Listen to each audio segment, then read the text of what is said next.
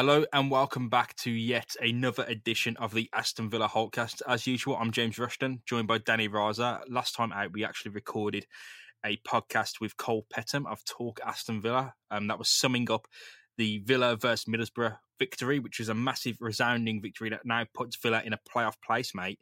Danny, how are you doing after that? Yeah, I mean, first of all, great to be with you again, James. Second of all, I'm just very much surprised, I guess. Oh, I'd say, yeah, I'm pretty surprised. I'm pretty surprised that we've gone on a run of 4 games, four wins on the bounce, especially considering the kind of form we were in January.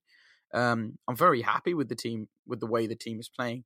You know, I on record have said, I'd say about a month ago that we're categorically not going to make the playoffs. And I'm almost eating my words here.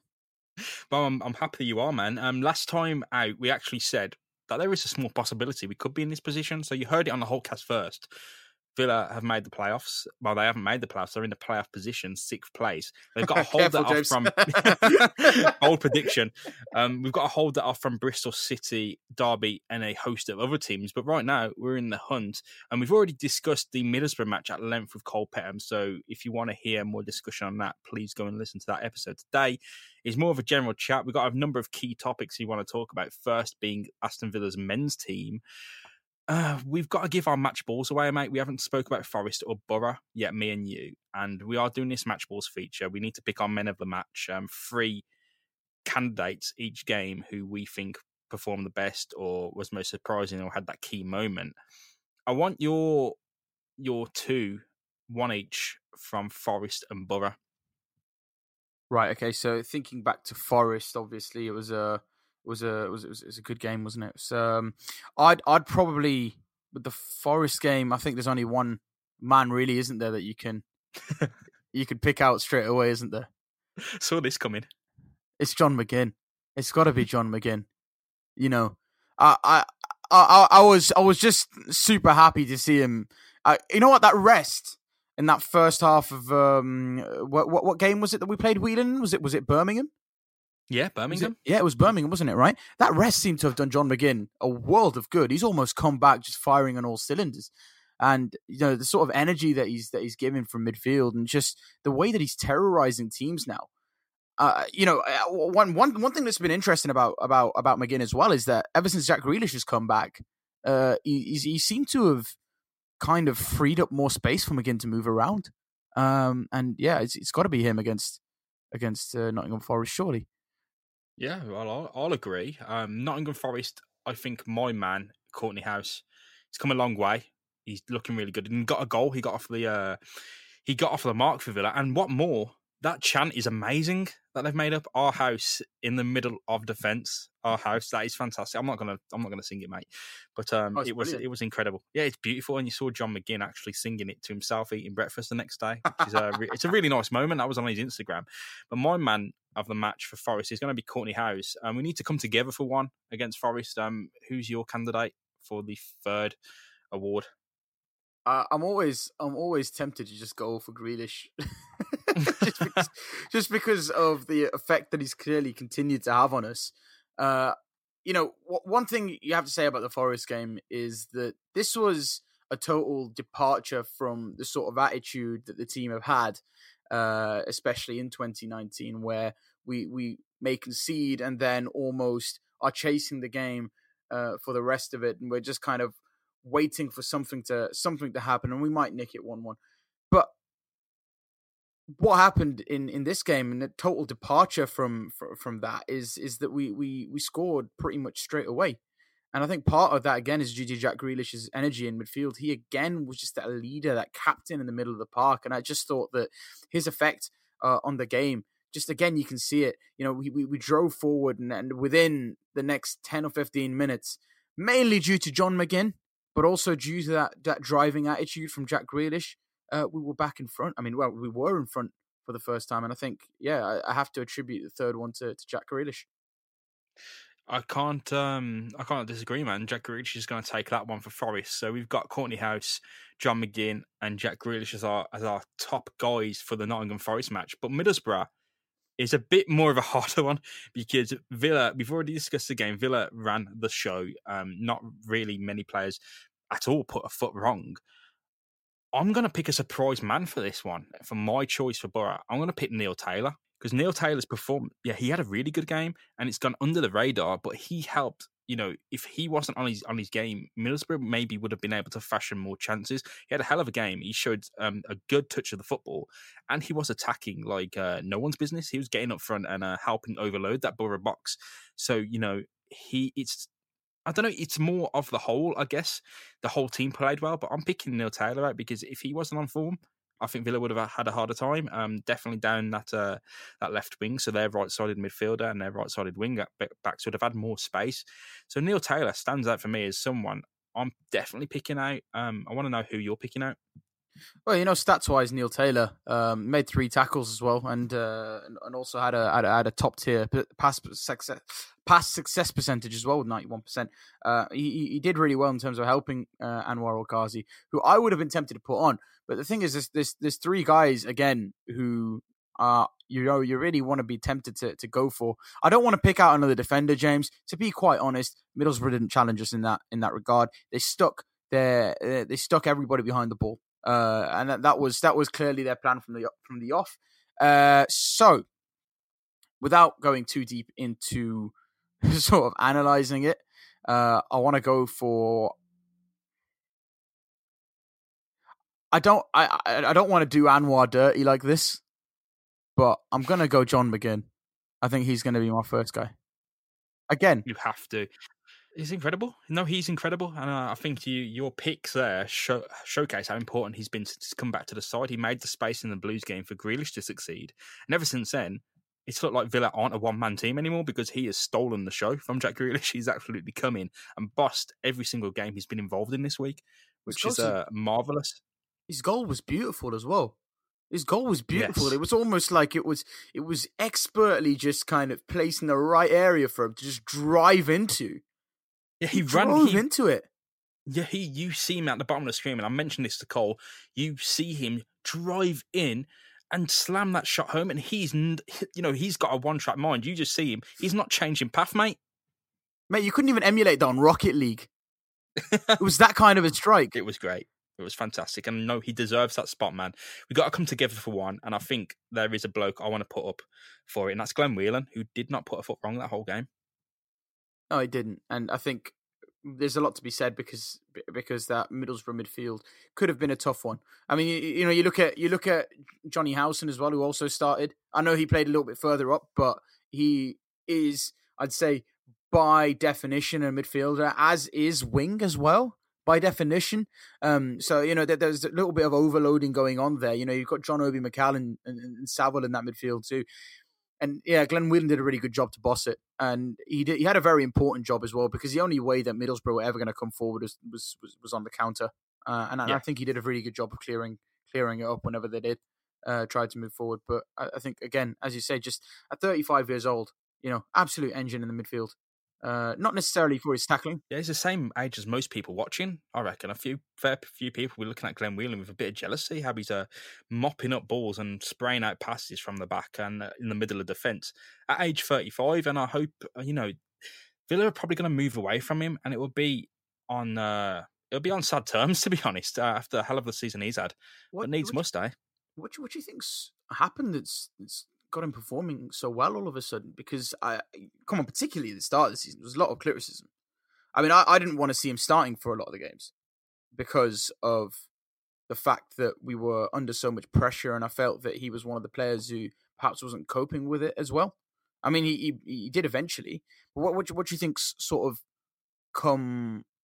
What's brought his form to the forefront all of a sudden? I think it's easier for him to make simple passes because he's got players around him who want to get the ball off and carry it, like mainly Grealish.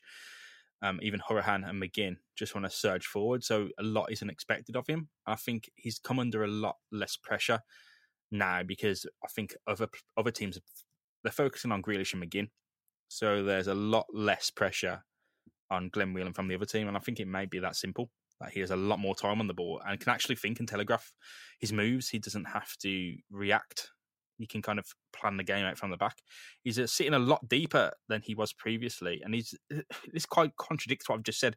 He sits deeper, but when we've got the ball and we're transitioning, he's almost one of the first men forward sometimes. So he's getting a lot more space and room on the ball. It's crazy. Yeah. He's doing a good job over there, and I think with Whelan as well is we've got to be playing the ball along the ground. For him to be effective, we can't be constantly under attack. I think that does definitely help him. It helps him when we are on the front foot and he can spray the ball about a bit. Yeah, and I think a lot of that is due to the fact that we have two midfielders in front of him who are very good on the ball, in terms of Jack Grealish and John McGinn, who almost never get tackled. But what about before we move on from it as well, I want to know your thoughts as well on Andre Green, because he is one of the players who perhaps hasn't shined so much in the last couple of weeks. Are you at all worried about it? Because I have seen a couple of tweets from fans who are slightly frustrated about him. Yeah, I think he's coming for criticism. He's obviously playing on his weaker side, so he's on the right now instead of the left, and that is to kind of cater for Anwar El Ghazi.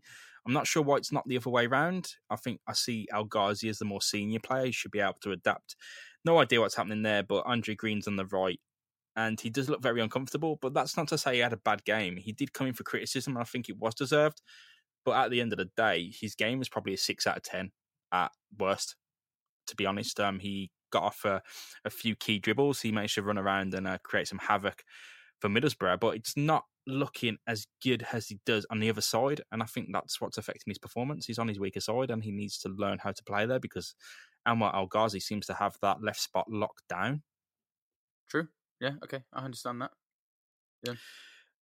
Shall we move on to a key point that we need to discuss, because it's right now it's the international break, right? And Villa have won 4 games in a row. Next up is Blackburn. We'll preview that on the weekend podcast. So we have the international break. The question is that good in terms of giving Villa a rest, or is it bad that it's snapping our momentum in half? I guess that's a question. It always comes back around, doesn't it? I don't think it's a bad thing. I don't think it's a bad thing at all. Look, Jack Grealish and John McGinn have probably been running their socks off. I mean, McGinn's going to be out on international break anyway, and I think it's a chance for players like that to perhaps build a bit of momentum, because scoring goals on international breaks, for example, is big for you as a player. You come back and you'll be a lot better for it. But on the other hand, I don't think a rest is awful for a lot of those boys. We've almost had to welcome Jack Grealish back into that team and return to our most comfortable system, almost at the snap of a finger. And I think perhaps Dean Smith can work on it a little bit in the next couple of weeks. I don't think it's necessarily a bad thing, and it has been. If you think about it, it's been a very intense month or so for Villa, hasn't it? So I don't want to throw all the negativity on it, just because of this international break happening. It comes at probably the worst and best time for Villa. If you think about it in terms of momentum, Villa have to kind of keep the hot hand ready for the Blackburn match, but also it's giving players a break, a much needed break. Tammy Abraham come off with a fatigue injury, and El Ghazi come off with a fatigue injury against Borough. Now they get a break, and I think that's going to affect Abraham's chances of linking up with the England under 21s. But so be it. I mean, he's a Villa player at the moment. Sometimes these international games, especially when they're not heading up to a major tournament. I mean, there's still a few matches to come towards the end of the season and after the end of the season for him to impress there. This is a key time for Villa. So if he can rest up and get fit, ready for our final running of games, that's really important to us. So maybe the break is probably the best thing for us. And maybe it's better that we sink that cost of momentum and rubbish that just so we have a break. I think that's probably the more key thing, Daniel. Yeah, exactly. I don't think it's the worst thing in the world. Again, I'm going to mention the key guy again, Jack Grealish. He's been back for a month, but he's almost had to be rushed in all of a sudden. He clearly couldn't play the full 90 minutes at Birmingham, the other week. He's clearly still got a little bit of that niggle in him. I'm not saying it really is still there, but he's still got a little bit of that niggle in him probably, and I think a couple of weeks of pure fitness training, having played some football could really do him some good. And we, by the looks of things, if we're to aim to finish in the playoffs this season, we're going to need him. So listen, I'm not gonna get upset about a rest for the lads. And besides, when we do come back, Blackburn, tough side, I guess, but not the worst team we could be facing on return. Final bit of Villa news then that we wanted to speak about before we go into some other topics. So we're going to go on to Aston Villa ladies and some other stuff. Jordan Lydon has announced that he'll be leaving Aston Villa. Of course, he's been there throughout his career. It's the club that he graduated from as a youth graduate. He's had bad luck with injuries. He had a spell at Oldham. He was pulled back to maybe play a role in the first team this January, and he succumbed to another injury, and he hasn't appeared for Villa in a very long time. His position has never been locked down, so he started off kind of as a more attacking midfielder, sometimes on the wing, scoring goals from the wing for the under-23s and under-18 setup. Villa deployed him as a right back in a Remy Gard season, that tragic season when we got relegated. We haven't seen much of him since then. He made it through the Villa setup almost at that absolute worst period that he could have done. There was a time where if you're a young player, forget about it because the first team was playing so badly that they almost couldn't afford to stop picking any of their top stars. So there was a bit of that with Jordan Lydon. I think he could have been our next decent utility player, but he never really shined. He's always looked decent though, and he always thought there was potential with him. But he's 23 now, and I think at that point, Villa they can't do much with him. At this point, unless he's going into the first team, they can't have him hanging around the reserves. So I think for now, it would be really nice to see him perhaps move on somewhere and play perhaps in the A-League, get his career going again. But I do feel really bad for him because, listen, utility players are great. Especially if you're a manager that's taking charge of a team that's perhaps getting bad luck with injuries, for example, because he can play in defensive midfield. You can play at right back. You can play at left back, and those sorts of players are few and far between. Yeah, I think he didn't lock down his position. He got injured at the wrong time, and a lot of bad luck has followed him. I think it's a real shame because he's a hard worker and knows harder to find than people with the right technical abilities. So his work rate was admirable. His decision making again admirable. I think it's a real shame, to be honest, but these things do happen. Not every youth graduate is going to make it. And Jordan Lydon did make it. He broke through into the Aston Villa first team, and then that was followed by a horrendous amount of bad luck. It's like Gary Gardner. You break into the first team, and then suddenly there's nothing. There's nothing for you, which is it's a real shame, but it's part and parcel. And if there's loads of players who aren't going to make it, there's just going to be more players who do make it and then don't kick on. Yeah, let me just say again, mate. 14 years. 14 years he's been at Villa.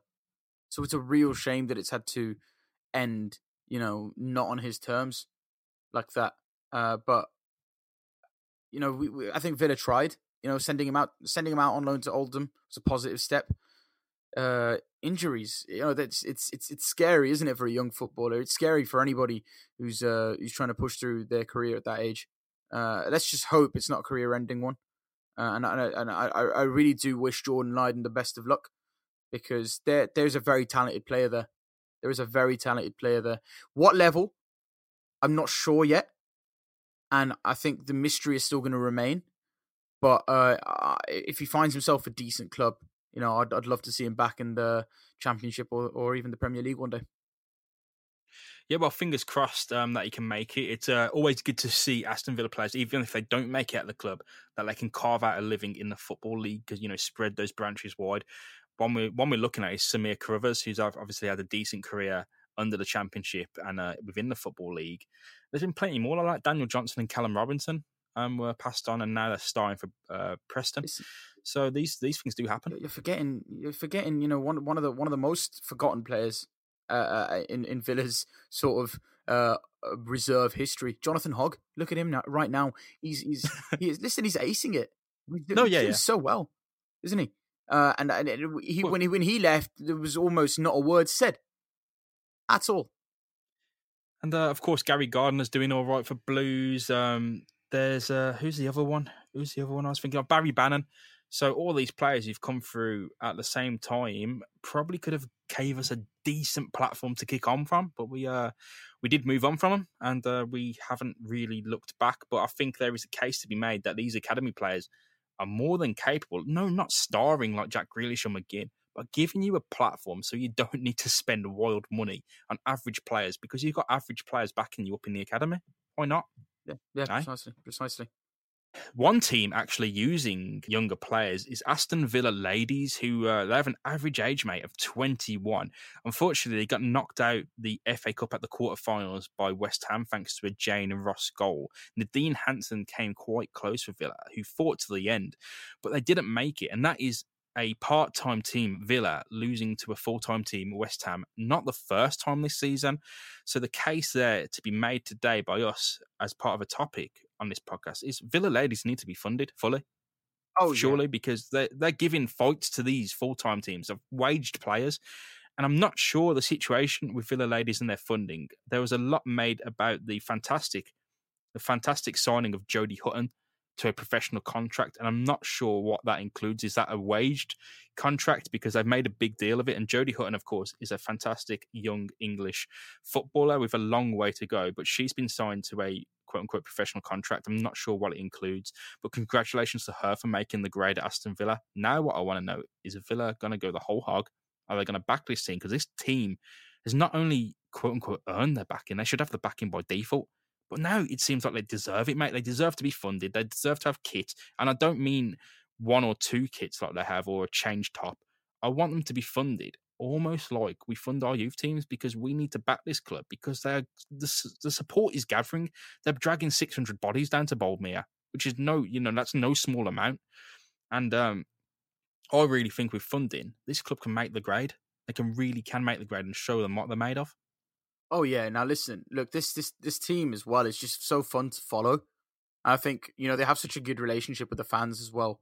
They're big on Twitter as well, aren't they? A lot of these players, their fan interaction is brilliant, and it's just great to hear from them after every game.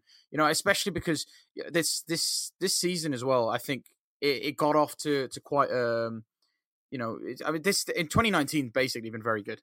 It's been very good for them. I believe, you can correct me if I'm wrong, I believe they were unbeaten until the FA Cup quarterfinal.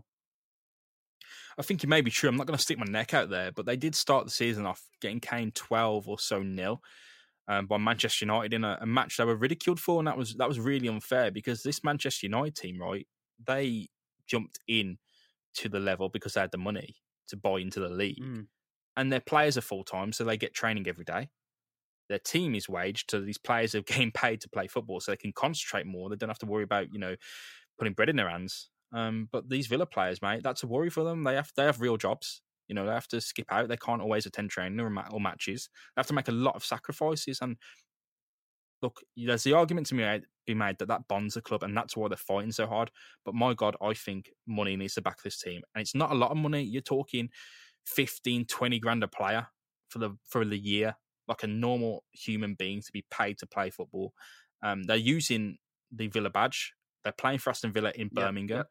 And that's all that's going for them. That's all they've got going for them, is the fact they get to play for Villa. And I think that's quite embarrassing that, the club is relying on its reputation to attract these players, because you could go Manchester United, get paid. You could probably go to Birmingham City and get paid. Birmingham City got a really decent women's team. They have a very good women's team. Yeah, you could go there and get paid. So why play for Villa? There's no point to play for Aston Villa, because you could go there, prove yourself, move on and get a wage. And I think that's what plenty of players will end up doing if Villa don't lock some of these girls down to a decent wage. And it's just so simple. No one's asking for 340 grand a week. No one's asking for that. We're asking for people to be paid to play for this football club, because they deserve it. Their ability will improve. They'll be able to be trained full time. I don't know the coaching situation, but they'll be able to attract better coaches and fund the ones that are there spending their spare time at Aston Villa. Make it feel good. This is a feel-good place. Villa Ladies, is a feel good place. There's no moping, there's no moaning. The players get on with it, and the only reason they do is because of the Villa badge. That's it. Yeah, look, absolutely, and they are a very talented bunch. You know, Jody Hutton's obviously scored a hat trick already this season, and you know that was so fun to follow. You've got the likes of Nadine Hansen as well, who have been brought over from Holland. It's, you know, there is statements of intent being made by Villa. I do think, well, you know, nobody can predict the future, but I would like to think that, you know, the kind of, I mean, especially the performances that Villa are pulling out right now. I would like to think that is a statement of intent to say, look, you know, we are here, and we are here to challenge. And I would love to see, and you know what, especially in this age now where football is so much more accessible. You know, the Women's Super League, for example, is being shown on television. You know, fans will want it. You know, there is an entire fan base who, you know, really want to see Villa have a top tier ladies side. And, you know, the other great thing about that is, you look at some of the best setups in the country, and they do amazing deals in terms of tickets where you can kind of head down to the game and watch the team play and have a drink. And I just think that there is a culture there that needs to be curated. And I think that, you know, with the kind of fan base they're starting to build, especially on social media, I think the Villa ladies could really do with increased support in the coming season. And I would like to think it's going to happen. I'd certainly be excited for it. You can show your support for Villa ladies, of course, by watching the matches that are quite constantly on AVTV, Villa's YouTube. You can also, the tickets are cheap. You can get season tickets for quite cheap if you're in a local area. They're playing Boldmere. Of course, just raving about them on Twitter, because these girls need support and they need backing, financial backing that needs to come from Aston Villa, because, you know, again, all they're playing for is a badge on their chest, and there's no higher honour than that, right? But it'd be so easy to just drop it in, go play for Birmingham, who might pay their players, or even Manchester United. There are teams that pay their players, and they're going to do better than Villa in the long run, because Villa are punching above their weight right now, and they're going to struggle without funding. It's going to be really, really tough for them. So, you know, all credit to them for fighting, because they're showing a hell of a lot of talent and a hell of a lot of fight. So I'm really pleased with the Jody Hutton news. I hope that it continues, and I hope that all players can be paid, and I hope that Jody Hutton is getting paid a fair whack, because she's a hell of a talent. Moving on to the final topic of today, Danny, it's a bit of a somber one. So everyone knows what happened across the weekend. It was on Friday morning. The news broke to us as that someone had went and actually grabbed an automatic rifle among other tools and enacted a campaign of hate, unfortunately, in New Zealand, and it racked up quite a body count, quite a horrific toll of innocent people who were killed. It has its roots in things we see every day. Islamophobia, of course, is something that exists in football. And look, there's only one or two people that enacted these horrible things, but we see quite a lot of it when we're involved in football media. And unfortunately, a lot of it may not be vocalised by Villa fans, but there's plenty of it. There's plenty of it in the Villa fan base. All we need to see is when the Villa Twitter quite innocently offers support for Ramadan, Eid Mubarak, Eid al-Fitr, any Muslim celebration, any Islamic celebration that is celebrated by Muslims across the world.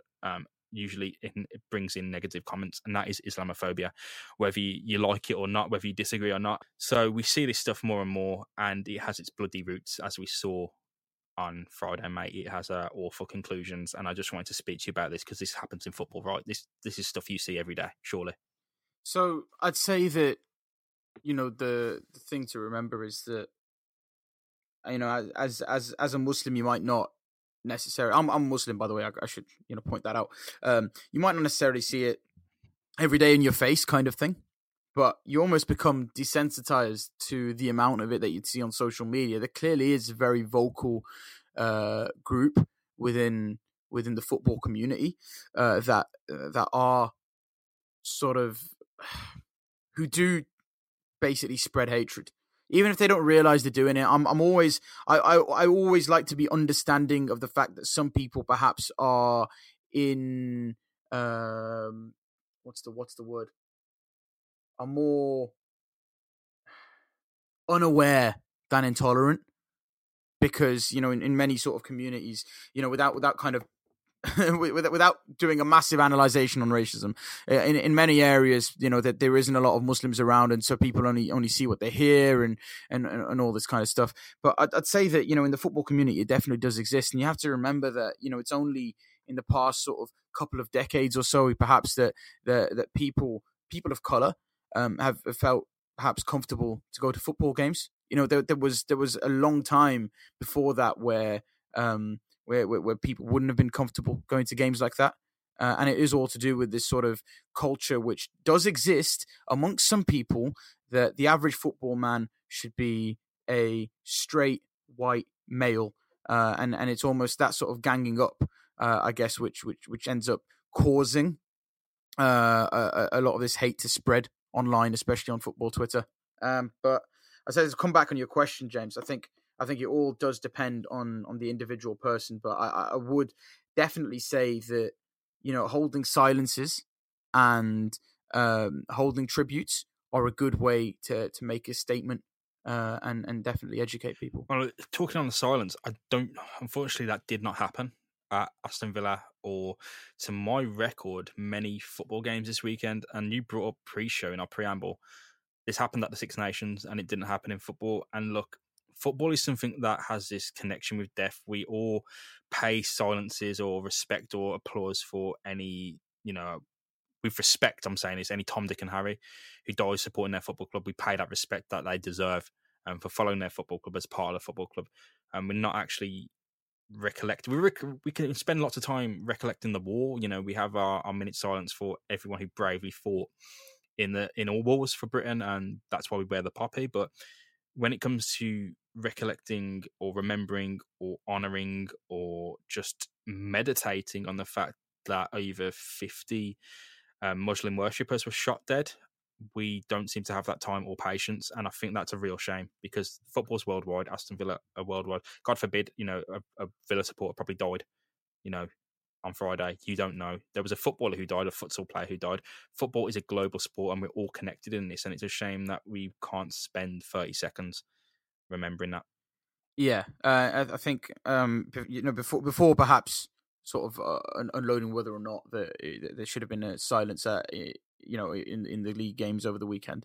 I think it is worth saying that there was a statement from the FA saying that they will pay tribute to the victims of the tragedy in the England versus Czech Republic match on Friday. So that is worth saying that. And yeah, I just think that, like, I understand. I don't want to perhaps take any sides here or anything like that, but I understand the viewpoint that some people have, that when we held the silence for Paris, it was because France is a lot closer by, and therefore perhaps it's more of what happened there was perhaps more of an immediate sort of threat, or perhaps more of a something that would have a longer standing perhaps effect on the wider sort of British community. I understand that, because all of this was all the way over in New Zealand, but equally so, James, in many ways, New Zealand is considered part of the Western world, and also the problem or the issues that sort of led to the sort of extremism that existed in New Zealand, or that existed within the mind of that shooter, are similar sort of issues which can lead to extremism in America and in the UK. There is far right extremism, it exists, and there is a culture of Islamophobia which exists in certain communities across the UK and across the rest of the Western world. And because of that, it is an issue which does affect the UK. Do you hear what I'm saying? It is important. And when you talk about close to home, I think, all of these tensions which do exist in the UK, it comes up all the time. There's tensions on race, there's tensions on religion, extremism. I just think that perhaps I think that holding silences perhaps would have been a good idea over the weekend, and I would like to understand, perhaps from most of the clubs who decided not to do it, I would like to understand from their point of view why they decided not to take that action. That's what I'd like to ask personally. That's it. So to wrap this topic up, I think it's worth saying that anytime positive action from a football club or within the fan base is actioned, like the LGBTQ plus flag that was demonstrated by Project B6 to honour the club's LGBTQ plus fan base, it was met with a hostile reaction. Where's the straight flag? Where's the straight flag? Where's the flag for this? Where's the flag for that? And it's just like any positive action is almost met with a horrible reinforcement. You know, the poppy flag wasn't met with that response, and the poppy flag, look, let's be honest, it can be quite divisive. I'm not on that line, but it can be quite divisive. Whereas the LGBTQ flag is it's a positive flag. There is no negative way to take that, and it's met with a hostile resistance. It is met with hostile comments, and I'm not sure whether Project B6 actually actioned that flag in the end. But the general point, mate, I'm saying is, the only way we can solve these issues is to respond with direct action. When we see Islamophobia, we need to call it out. It can't stand. It can't stand because the end game of Islamophobia is people dying, whether it's a stupid joke that's made, whether it's offensive racism, whether it's violence. The end game of it is that someone somewhere ends up dying as a result of it. Well, it's the thing. When you spread hatred over something that you don't fully understand, right, that could be going out to anybody, and it compounds in people's minds, right? And all of a sudden, this massive lie grows into people's heads, and that's where extremism is born. All I'm saying to the football community is, look, when you see something that's criticizing or telling you that a certain group of people are like this, the Muslims are like that, black people are like this, look at it first of all and try to understand it from the other person's point of view. Don't go ahead and start spreading stuff just because you see it and just because you think it's going to get you likes. I think that kind of a culture exists way too much. People want to be divisive for retweets and for likes, and I just think that's awful. If you see a club come out and try to hold positive action, perhaps for the gay community, the LGBT community, LGBT plus community even, or the Islamic community or the Jewish community, think before you comment. And perhaps if it doesn't affect you, or you don't quite understand why the club has gone ahead and made this decision, don't comment, because you probably don't fully understand it. So I hate to be harsh about it, James, but I just think that it's awful seeing that kind of a that kind of a culture compound. Well, yeah, let's end this, man, because it's a bit of a negative thing to talk about. I'm pleased to say that it doesn't seem to be a widespread thing in the Villa fan base, and it's only a minority few, but it only takes one person to do something stupid and people end up getting hurt. So just think about what you say, think about what you do, because there's people on the other end of the comments you're saying and the actions you're doing. Mate, Villa are in the playoff positions. It's all positive. Let's just make it all positive. We want every aspect of this fan base to be positive. We want Villa ladies to be positive, and we want our Islamic supporters to be happy, safe, and welcomed by the Aston Villa fan base. And I hope to God that they are. I hope that they feel better. Look, James. As a Muslim, I have to say that being part of the Villa fan base, it's a great fan base to be around. I can honestly say that I have never felt any sort of racial tension, within the Villa community. Me personally, if you've seen it, if others have seen it, can understand it, and I can believe that it perhaps exists. But I think we are, as a lot of clubs do say, I think we are a classy fan base, and it should stay that way. And I think it's also worth just saying that we should actively call out people who perhaps don't stick up for those values. And shouldn't allow it really in the rest of the football community. Yeah, well, it's been a good chat, mate. Thank you for coming on. We'll speak soon about the Blackburn match coming up. You can find him at Razajono, me at Jamo Rushton, all together at 7500 Holt. This is the Holtcast. Appreciate your reviews. Appreciate you listening. If you do like the podcast, please leave a review. And any feedback is always welcome. We'll see you soon to preview the Blackburn game. And please be friendly to your fellow Villa fans and beyond, because it's a dark world out there at the moment, and we do need rays of sunshine, and we do need direct action. So thank you for listening, and we'll see you soon. Goodbye.